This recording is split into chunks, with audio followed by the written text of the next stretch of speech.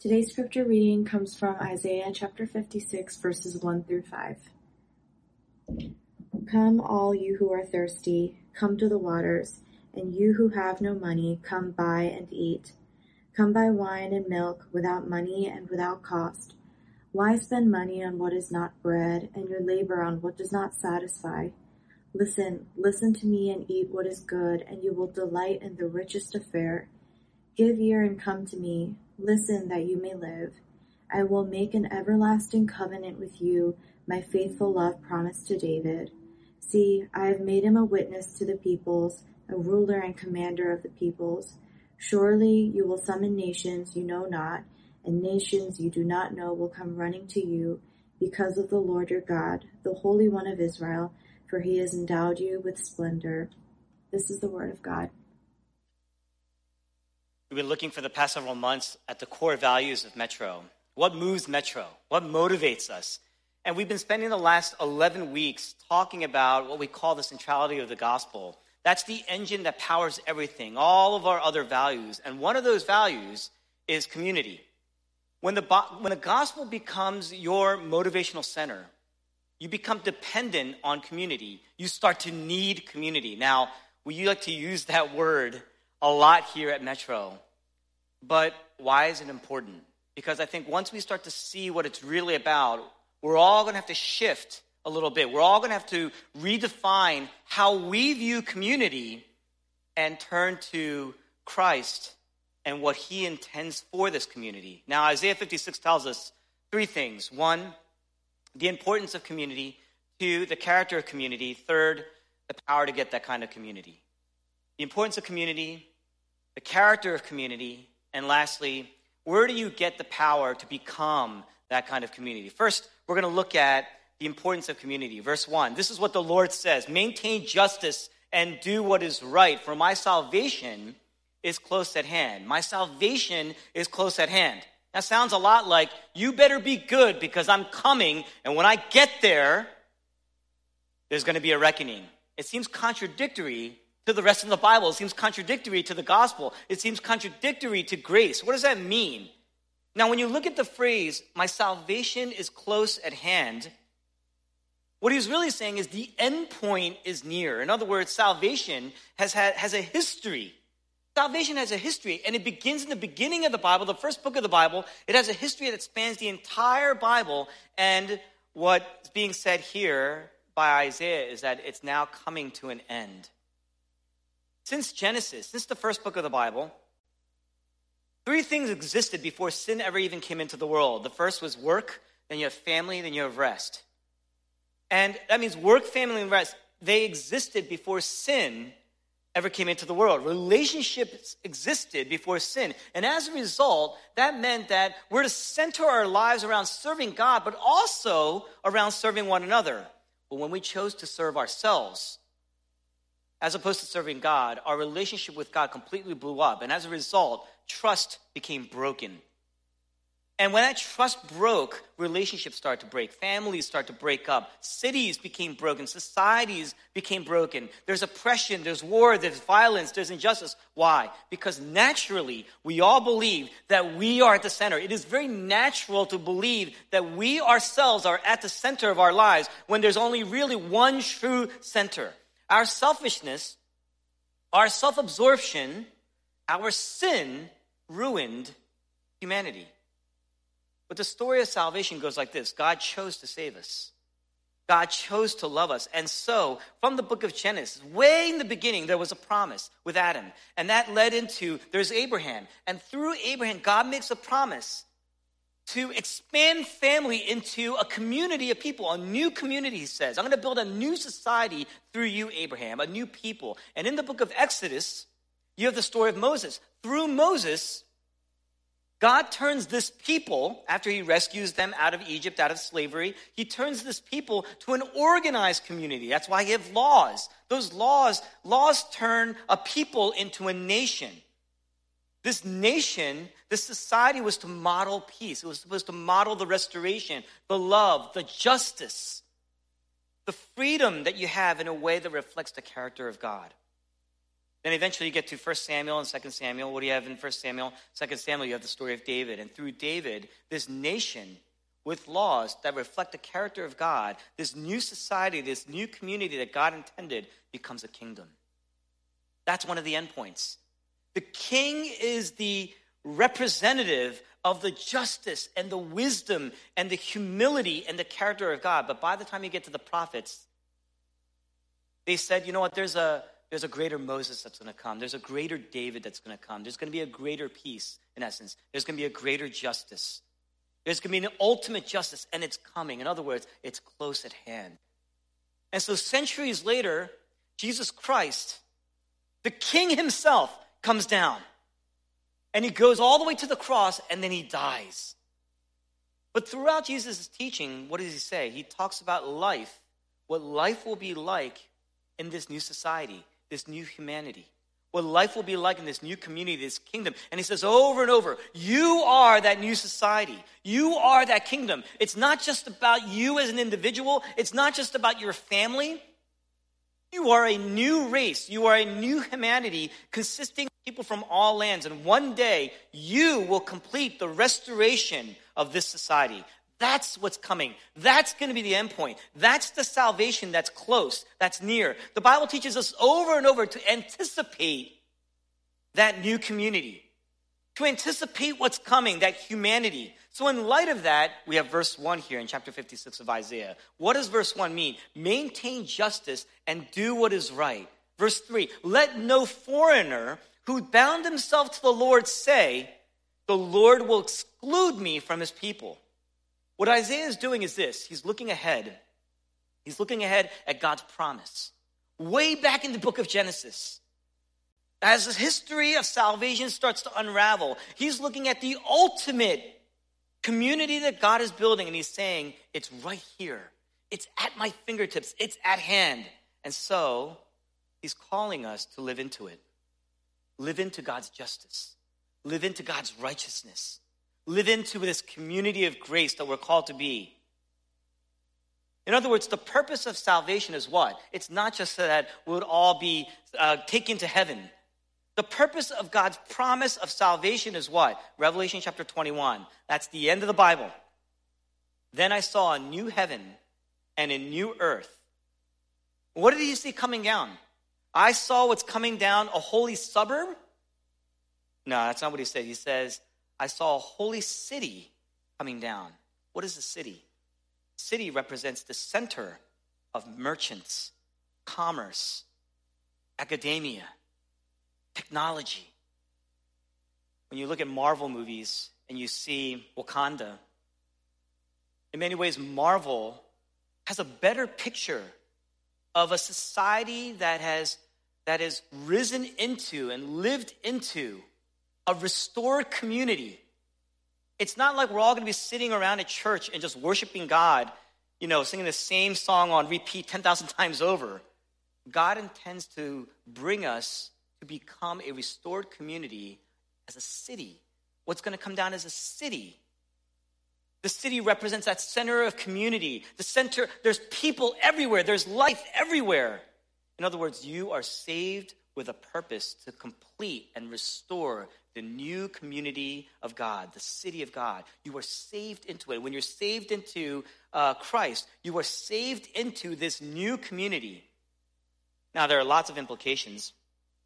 It means, one, you can't just come to church. Even if you come every week, you can't just come to church and just come for just some information that's going to improve your life. Learn some tidbits about the Bible you didn't know before. You don't just come to church, even if you come every week, for a little bit of community on your terms, a little bit of church on your terms. That goes against the entire purpose of God saving you, because the purpose of God saving you is to transform you as a people to become restored as a community. Now look, even as I say this, some of you out there have your own idea of what the church is supposed to be, with your own idea of what church should be, and so if Metro goes against that idea, even slightly, something must be wrong with this church. And you don't consider the possibility that it's your lack of humility, your lack of wisdom, your pride that's actually doing harm to the church and actually bringing dishonor to God. And here's the thing. the people who are most in danger of that are the ones who grew up in the church. That's most of us. We need the church to challenge us. You need the church, the community of the church, to shape you.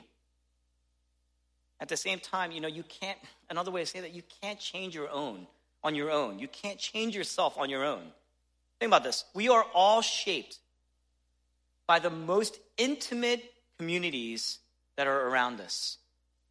Whether it's your family or your closest friends. It doesn't matter how often you go to church. If we are shaped by the most intimate communities around us, then what Scripture is calling us is to become very intimate with the community of the gospel that is the church. Not because it's perfect. It's not based on its works. It's not based on its merits. It's by grace and by sheer grace, because that's how you were saved in the first place. You will never grow into the likeness of Jesus by the saving power of God's grace, by his work in you, until you are willing to submit yourself to an intimate community of the church. When's the last time that you ever said, I'm going to commit to a group of leaders, I'm going to commit or submit myself to a group of leaders who are wise in God's word, and give them a warrant for my arrest so that I can grow? You can't expect to just sit in the church every week and expect to mature as a Christian on your own terms. Church always has to be, that means a little bit uncomfortable. It's got to be a little bit disturbing even in some ways, because it's constantly intruding into your life. It's constantly challenging you. That's the importance of community. Now, number two, what's the character of a gospel community? In other words, worldly communities are built around social connections. They're built around emotional support. They're built around shared interests. So if a gospel community is supposed to be different than a social community, a worldly community, it has to be more about your social needs or your emotional needs or your shared interests. And it is. How? One, this text calls us to maintain justice and righteousness. Verse 1 and 2, maintain justice and do what is right. Blessed is the man who does this. Blessed is the one who does justice and righteousness, who keeps the Sabbath. Now, it sounds like a non sequitur. You got the Sabbath on one hand, you got justice and righteousness on the other. How do those two things come together? If you know anything about Hebrew poetry, you would know that the author is actually taking those two concepts and bringing them together. So the concept of justice rolls into this concept of rest in the Sabbath. How is that possible? Because when I think justice, I think about work. I think about effort that I got to put in. And what Isaiah is saying here is, in a way, all of us are slaves to something. We're all oppressed by our work. We live today, not in those days, but we live today in a capitalistic culture. A capitalistic culture takes work, which is a good thing. Work existed before sin. It takes work, something that we were designed to do, something that we will do at the end of history. But then what this culture does is, because we are apart from God, because we don't have a personal relationship with God, we've lost ultimate meaning and purpose for our lives and our souls. And so this need to be successful, this need to achieve, this need to make money, this need to be productive, this need to build, this need to do better than others. I need more. I need to do better. I deserve more. I deserve to do better. So while everyone is working to find meaning in the world, the very nature of Sabbath says what? I want you to limit your work. I want you to rest. I want you to limit your earning potential. I want you to limit your wealth. I want you to limit your productivity. And it's saying that Jesus set me free from that need to achieve, that need to succeed, from the weight of anxiety then, so that because I'm trying to succeed, I'm constantly in anxiety, that fear of failure, and thus the overworking that comes with that, because my worth is found not in what I do, but on what Jesus did. Not in how people perceive me, but who Jesus is. And when the gospel takes a hold of you like that, we stop exploiting other people. We stop using people because we feel like we need to get to know them or to get something out of them. We stop exploiting our workers, people who report to us. We stop exploiting customers. We stop exploiting the environment. And when you observe the Sabbath in the heart, on one hand, it's really good for the soul. I mean, we all recognize that it's good to rest for the soul. It's good for your body. It's good for your family. But it's good for the relationships around you, because what we're saying is the environment, your neighbors, your customers, your partners, the people you serve, and the people who report to you, they are more important than your wealth. That's what you're saying. You are maintaining justice. It leads to radical giving. It leads to radical justice, because you're making a radical sacrifice. It's counterintuitive to the world. The second thing it does, verses 3-5, is it leads you to reject worldly idols. Verses 3-5 says, let not a eunuch complain, I am only a dry tree. To them I will give the name that is greater than sons and daughters. Now you have to think about this. Ancient kingdoms, they wanted certain officials to get castrated. Not the kind of thing you want to think about in the morning, all right? They wanted certain officials to get castrated and become a eunuch, because they didn't want men. How do you vet a person that's not a part of your family, that's not a part of your palace? They didn't want men who were outside of their class or outside of their lineage to come near their families, to go near the palace. In other words, castration, you got castrated, it was a way of moving up. Castration was a way of advancing. But Israel, as a country, as a nation, they didn't have eunuchs. Because God says your wealth or your status or your role will never be more important than what God gave you. And what he endowed you with is a body and a chance to have a family. And so eunuchs, they were all foreigners. Any eunuch that lived in Israel, that came to Israel, was a foreigner. They were out. They were outside. They were marginalized. But here, Isaiah says, even a eunuch who surrenders himself to the Lord is in. I mean, you became a eunuch to make a name for yourself. But God says you will have an even better name for those who surrender to the Lord. In ancient times, your family was your idol. Your family was an idol. They'd say, I'm nothing without a spouse. A lot of traditional cultures today make you feel that way. I'm nothing without a spouse. I'm nothing if I don't have children. It's not too different from a lot of people we hear today. But here, God says, if you have a personal relationship with me, I will give you something that's more important, greater than a family. And I'll give you a name that's greater than sons, that's greater than having daughters. In other words, you will not be identified by how many sons and daughters you have. You will not be identified by the reputation you carry. You will be identified as my son, something greater than having sons and daughters. I will give you a name, and I will give you a family, something greater than a name, something greater than a family. That's why Jesus was single. Why the Apostle Paul was single. It was unheard of in the ancient culture. But the church validated people who were single. They didn't say your worth is determined by how many children you had, how much land you owned, or if you had a spouse. The church validated it because they demonstrated that your worth was based on God's son, not how many sons you had. You were in by grace. A new community would be different. They would have different values. Values that are apart from the things that our society places tremendous worth and value in. The third thing is that it removes barriers. If you look at verse 3, Isaiah says, let no foreigner who bound himself to the Lord say, the Lord will surely exclude me from his people. Isaiah is saying, you need to look ahead, again, to that, and you need to anticipate a new community. You need to look ahead to a family that doesn't have any barriers. And so in Matthew chapter 28, which is printed in your call to worship, Jesus tells his disciples, I want you to go to the ends of the earth. But they don't. They actually don't go to the ends of the earth. So what does God do? It isn't until Acts chapter 8, God allows persecution to enter into the church. Then people start to spread out. People start to go. And who comes to know Jesus? In Acts chapter 8, an Ethiopian eunuch, a foreigner, is in. The new community embraces foreigners. The new community embraces people who are very different from you, different from your politics, different from your profession, different types of status, different educational status, different type of wealth class, different pedigrees. A new community embraces people who are largely different than you, which means that at Metro, you can embrace people who are very, very different from you. Metro tomorrow can look very different even from Metro today. We need to embrace that.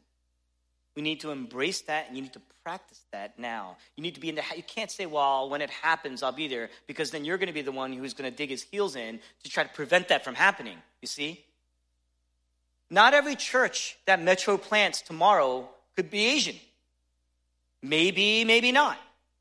But to grasp the mission of the gospel, you need to be shaped by people who are very different from you. It's not just about being friends or being kind when you're in front of them. It's about being shaped by them. In order to be shaped by them, you need to be intimate with them. In order to be intimate with them, you can't just be intimate with one. There has to be plural. There has to be a plurality of friends and partners that you can learn from, you can get intimate with. Anyone who is open to the gospel. That's what binds you together. It brings down every barrier. The gospel transcends gender boundaries, racial boundaries, ethnic boundaries, language boundaries, profession boundaries, status boundaries, pedigree boundaries, educational boundaries, geographic boundaries, even religious boundaries. Because if you come to embrace Jesus Christ as the way and truth and life, to be reconciled with God, as your identity, if that's how you identify yourself, then it doesn't matter if you're red or blue. Today, it's all about being red or blue. A red can embrace blue. In fact, in Isaiah, in the very book of Isaiah, it says, one day the wolf will lie down with the lamb. Wolf will lie down with the lamb. Not implying that red or blue is wolf, okay?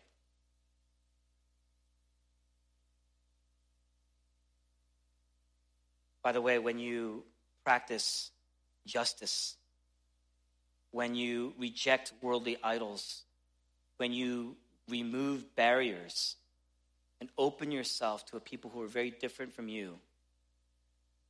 On one level, you can be friends with a very wide range of people.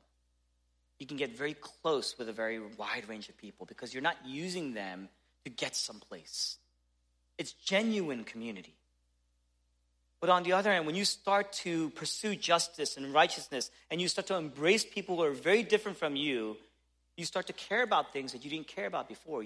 Things that they care about. The weak and the oppressed, the voiceless, the poor, starts to burden you.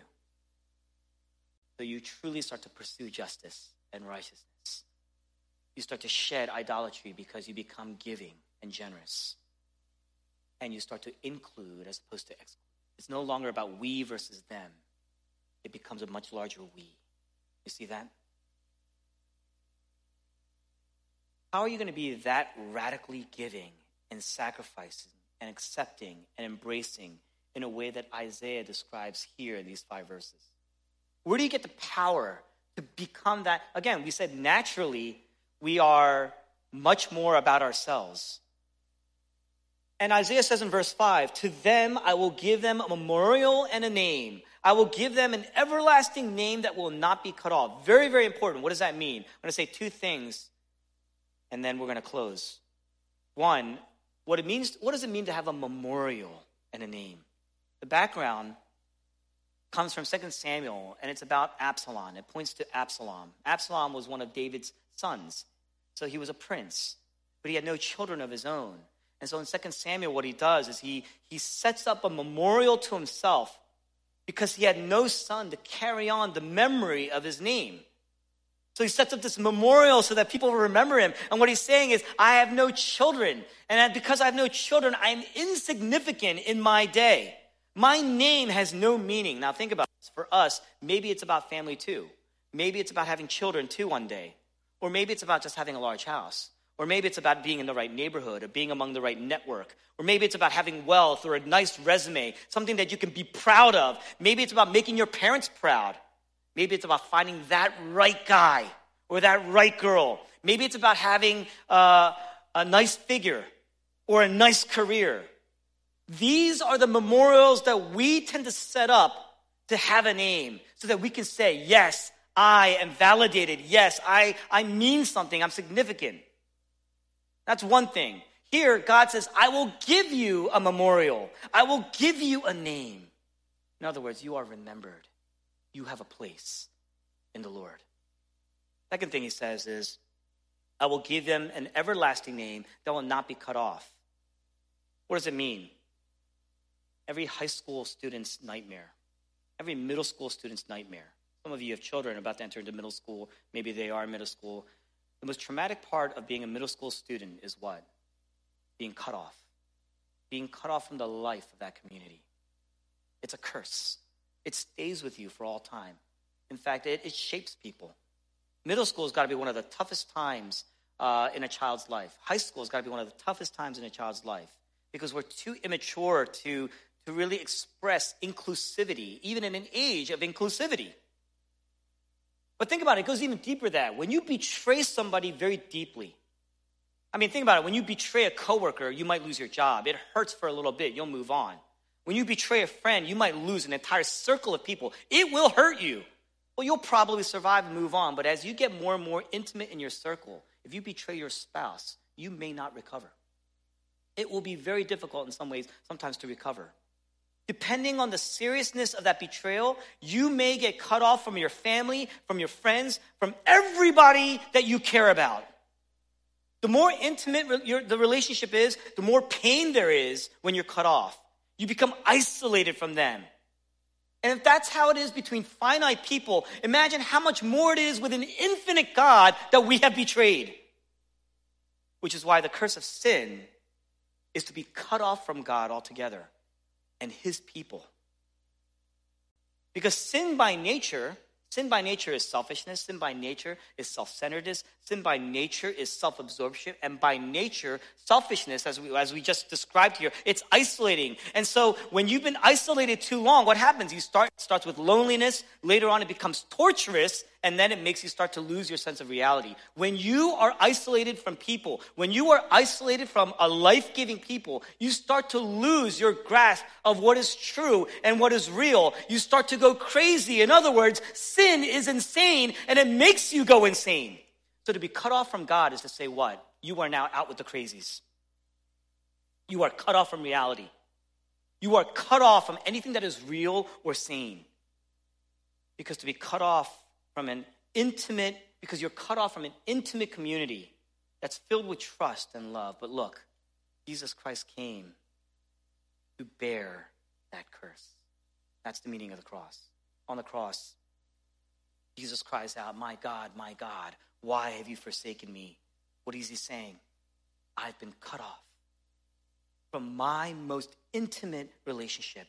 What gave me life, what gave me peace, my source of righteousness, my source of wisdom, my source of hope. Verse 1, my source of justice, my source of righteousness, my source of salvation. Verse 2, my source of rest, my Sabbath, my blessing. It's all gone. And instead of the blessing, now I'm being cursed because I've been cut off. When Jesus Christ bore the cross, he bore the curse. And Isaiah chapter 53 says what? He was pierced for our transgressions. He was cut off from the land of the living. He bore the curse. For the transgression of God's people, he was stricken. In other words, he was torn apart. He was pierced. He suffered. He bled. He died. But more importantly, he was forsaken. He was kicked out.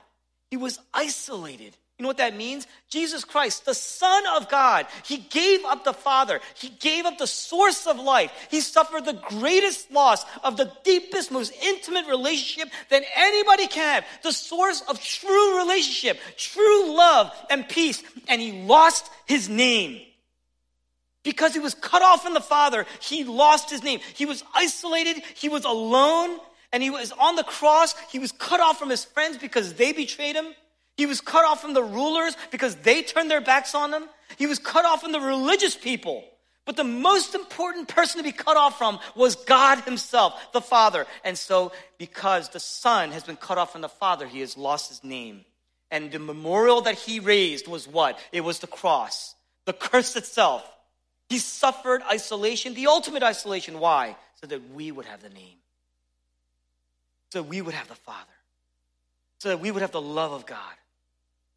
Jesus Christ was cut off from all community. Why? So that we would be brought in to the most real and genuine community that God can give you, that will be perfected one day, restored completely. No hypocrites there. No pew Christians there. No creasters there. People who just show up for Christmas and Easter. None of those there. The gospel is our memorial. Jesus Christ suffered and pursued the ultimate injustice on himself. And he became sin. And he labored and sweat and was enslaved on the cross so that we could become the righteousness of God. We're in. Righteousness really just means you're approved. We're in. We're in not because God is just kind or because he's just merciful, but because he is just. It was so that God would maintain his justice and still maintain it for his people. That, if you trust in that, it becomes your rest. The gospel becomes your memorial. Jesus Christ becomes your rest. You can rest in him.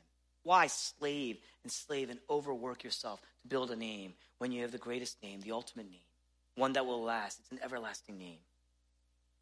He becomes your rest. He becomes your name. If you build your name on anything other than Jesus, your accomplishments, your success, your wealth, your family, it might make you feel good at certain times, but you will be at war with others. You will use other people and you will get used. You will betray people and you will get betrayed. That isolation has already begun in your life. But if you build your name, if you build your identity, not on what you do, but on what Jesus did, not on who you are, but who Jesus is. He is righteous. He is just. He is the King. There's a name that's everlasting. And that means you are worthy. That means you are validated. That means you are significant. It means you are loved. It means you are in because Jesus Christ was cut off and became the spiritual eunuch so that you would be made whole. Intimacy with God makes genuine intimacy with others possible. You can accept other people, in other words, because you yourself have been brought in and accepted by Jesus. And when you live into that truth, that's the end of racism. That's the end of socioeconomic depression and tension. That's even the end of religious wars and tension. It's the basis for a new community, a real community, an authentic community that doesn't sit there and boast about what they've accomplished, but on what Christ accomplished, which means you have to boast in your weakness. It makes you humble. A real community is what we all desire, is what we all need. And when you encounter Christ, the real Jesus of the scriptures, you will learn to practice empathy. You will seek justice. You will live righteously. You will accept others who are very, very different from you because you've been saved and brought in by Jesus. Right into this new community that God will restore and perfect at the end. His salvation is close at hand. This is the family. This is the family of God. This is the body of Christ. Make it organically yours. Let's pray together.